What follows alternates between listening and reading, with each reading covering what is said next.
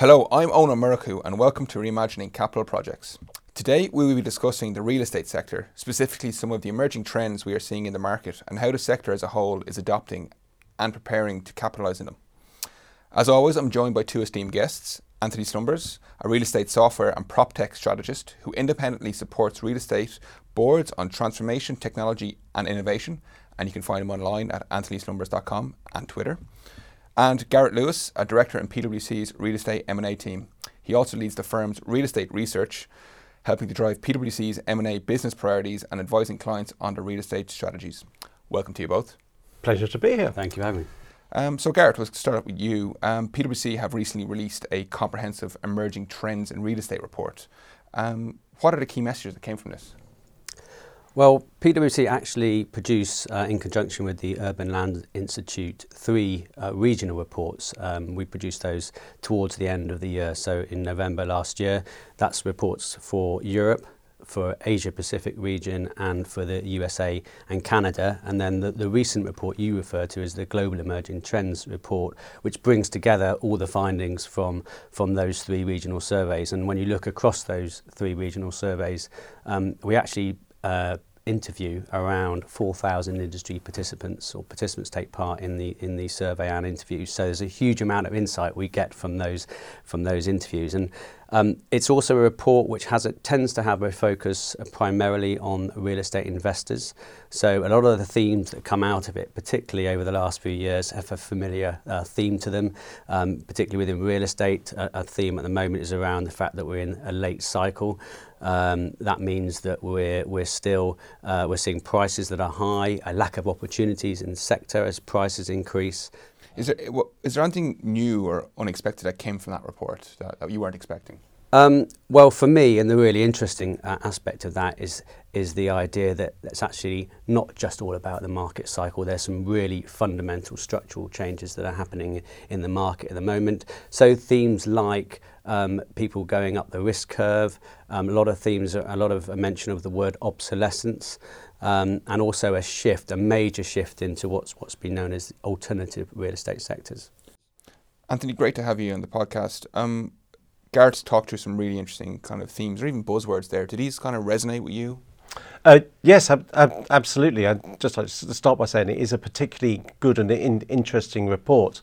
Gareth mentions the word obsolescence, and I think that's absolutely the critical, pivotal word here, that the market really is fundamentally changing, and the way people are going to be using spaces and what they're using them for is changing as well. So there is going to be a great deal of obsolescence in the sense of this space will not be used in the same way as it is now. But that's not necessarily a bad thing, because obsolescence previously you think of it in terms of end of life. This is changing use case, and that can be a very positive and value enhancing area. When you say that really strikes to me as a space or real estate as a service, and to me this has been a theme that's been emerging for a number of years now. Gareth, what is this business model and who does it ultimately benefit? Well, I think my personal take on this sort of overall theme, fundamental shift we're seeing is the idea that real estate is becoming a much more complex industry. It's growing up in many ways, and that is the major part of that is shift into being a consumer-driven industry. Real estate as a service, as Anthony said, and certainly a theme that's come out of the reports in recent years is this idea of a value shift from the traditional bricks and mortar side of the industry into the service side. And I think there's a really, really interesting question around who really captures that value and who takes advantage of it.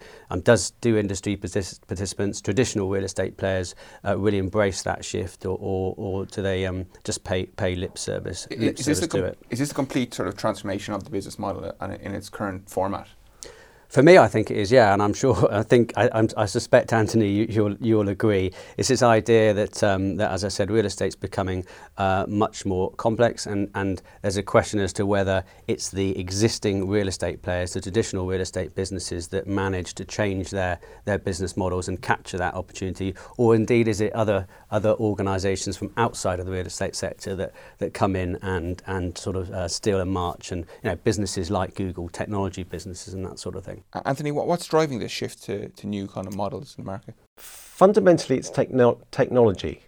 Because new technologies are developing, they are going to fundamentally change the nature of the work we do. Lots of people concentrate on the way we work being important, but it's actually the work we do. So if you take someone there's a book by a Chinese AI venture capitalist called Kai-Fu Lee called AI Superpowers, which came out at the end of last year, and he has a line in that which I think is very pertinent here. He says, AI algorithms will be to many white-collar workers what tractors were to farmhands, a technology that dramatically increases the productivity of each worker and shrinks the total number of employees required.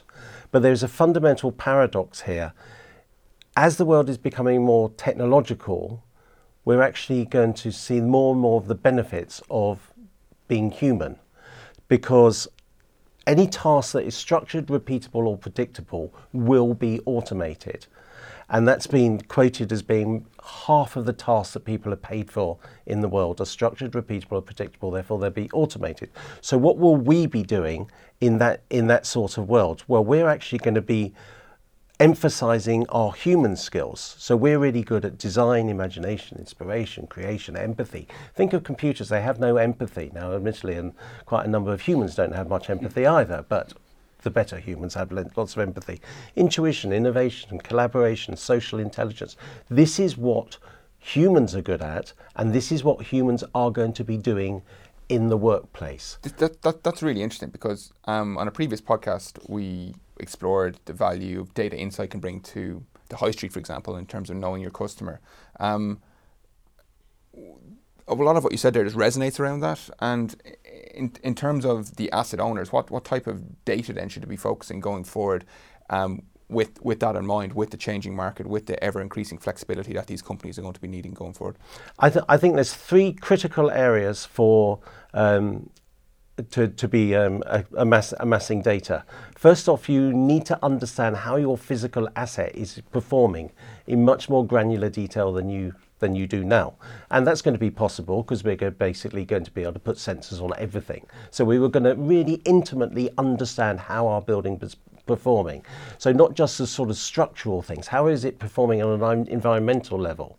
You know, what's the heat? What's the CO2 levels? What's the temperature? What's the lighting? How is all that? Is it performing as well as it can be? Then you need to know how people are actually using your space in reality, as opposed to gut instinct of, oh look, that meeting room's always busy, and then you turns out, well, no, it's not, because it's not busy at all during all the times that you don't look at it. So we need to understand, where do people go in our office spaces? Where do they not go? When do they go? Why do they do that? What are the circumstances that they use different parts of the building different way? And then the absolutely critical last piece of information you need to know, we need to understand who our customers are. We're very, very lucky in real estate that we have our customers in our spaces every day. Other industries spend billions of dollars a year trying to reach their customers. We have our customers in our buildings all the day, and we know nothing about them. We need to intimately know what is the job to be done of each person in our space. So that really drives an interesting point, knowing your customer, knowing about them intimately.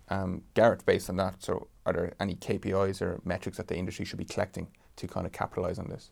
Well, it's interesting because hearing Anthony talk about that, you can't fail to come up with a view, agree with the view that real estate is or should be a customer-driven business. But so much of real estate and so much of the value tied up in real estate is in investment into that asset class. And I think what's interesting for me is as you have this explosion of data at the granular level around the operational performance of buildings and the product impact on productivity of the people within them, that data is going to flow up all the way to the investors, and investors are going to start becoming much more sophisticated around how they interpret that data and what it means in terms of their interpretation of the value of real estate, which is ultimately what these investors are really concerned about. So we have in the last 10, 15 years, we've seen lots of new KPIs emerge, non-financial KPIs like sustainability and more recently health and wellbeing impacts. For me, it's all just part of ultimately how it impacts the value of a property, and technology like blockchain and things will help that enormous pool of data to flow up and be interpreted by ultimately the investor in real estate. So Anthony Garrett there was kind of looking back in the last 5 or 10 years, or 15 years of technology. What does the next 5 or 10 years in the future look like for the real estate sector?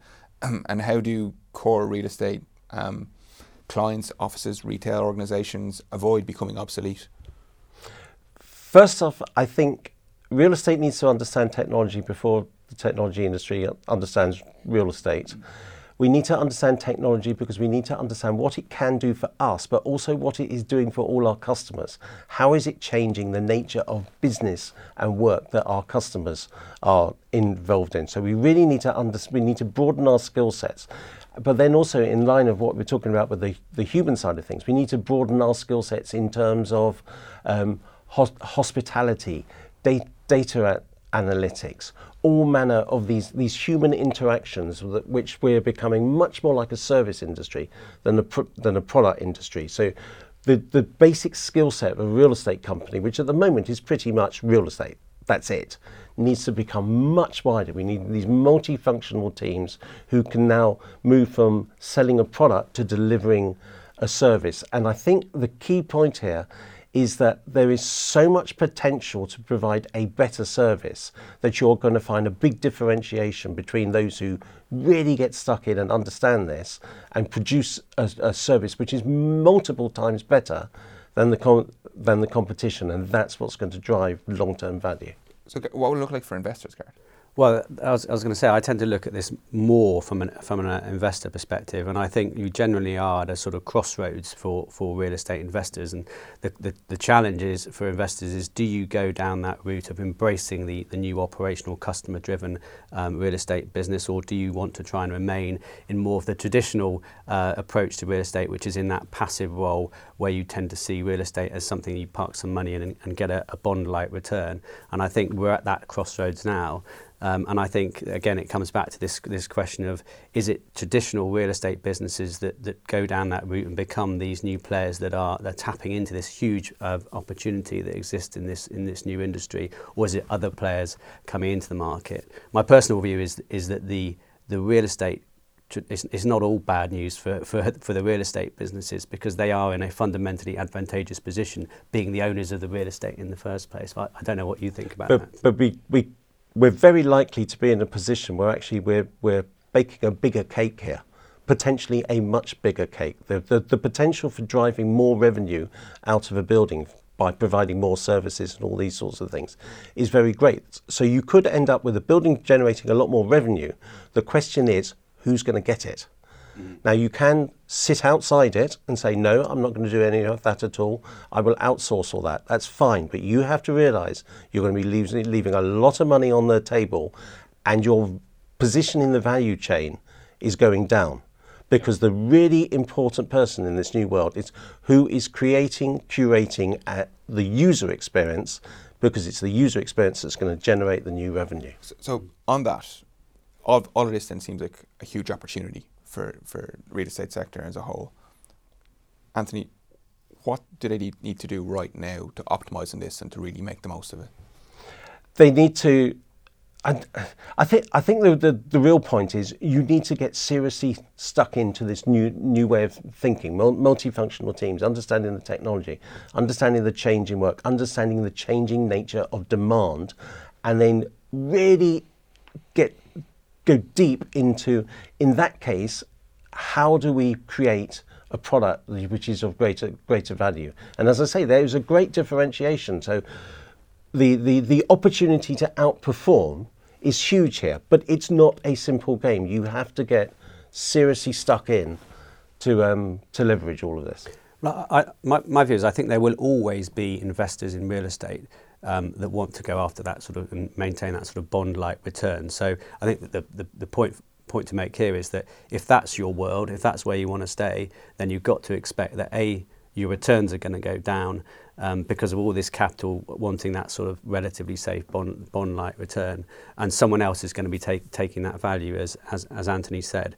But I think it's really hard to say what do you do right now to sort of embrace these changes or react to these changes. But I think one thing you can be fairly clear on is, as I said at the start, is that real estate is becoming a more complex industry, and therefore versus where we've been in the past, one step businesses could take now, whether you're an investor in that passive world who wants to just understand what's going on, or you're an operator more down the operational route where you actually want to be playing a part in this new world, you need to have an increased diversity of talent within your organisations to be able to react to that and understand it. So I think a clear piece of advice now, what can companies do right now, it would be to grow the diversity of their talent pool. I think that's probably a good place to leave it for today. My thanks to both Anthony and Garrett for a lively discussion, and thank you all at home for listening. The podcast notes will have a link to the Emerging Trends in Real Estate report and key contact details. And of course, we have a lot of information on our website at pwc.co.uk/reimagine. We'll be back again soon with more episodes, but in the meantime, we have a healthy back catalogue of podcasts available online. So if you haven't done so already, please do check them out. Please subscribe to the series to get all our latest episodes, and don't forget to rate and review. So until next time, thank you all for listening.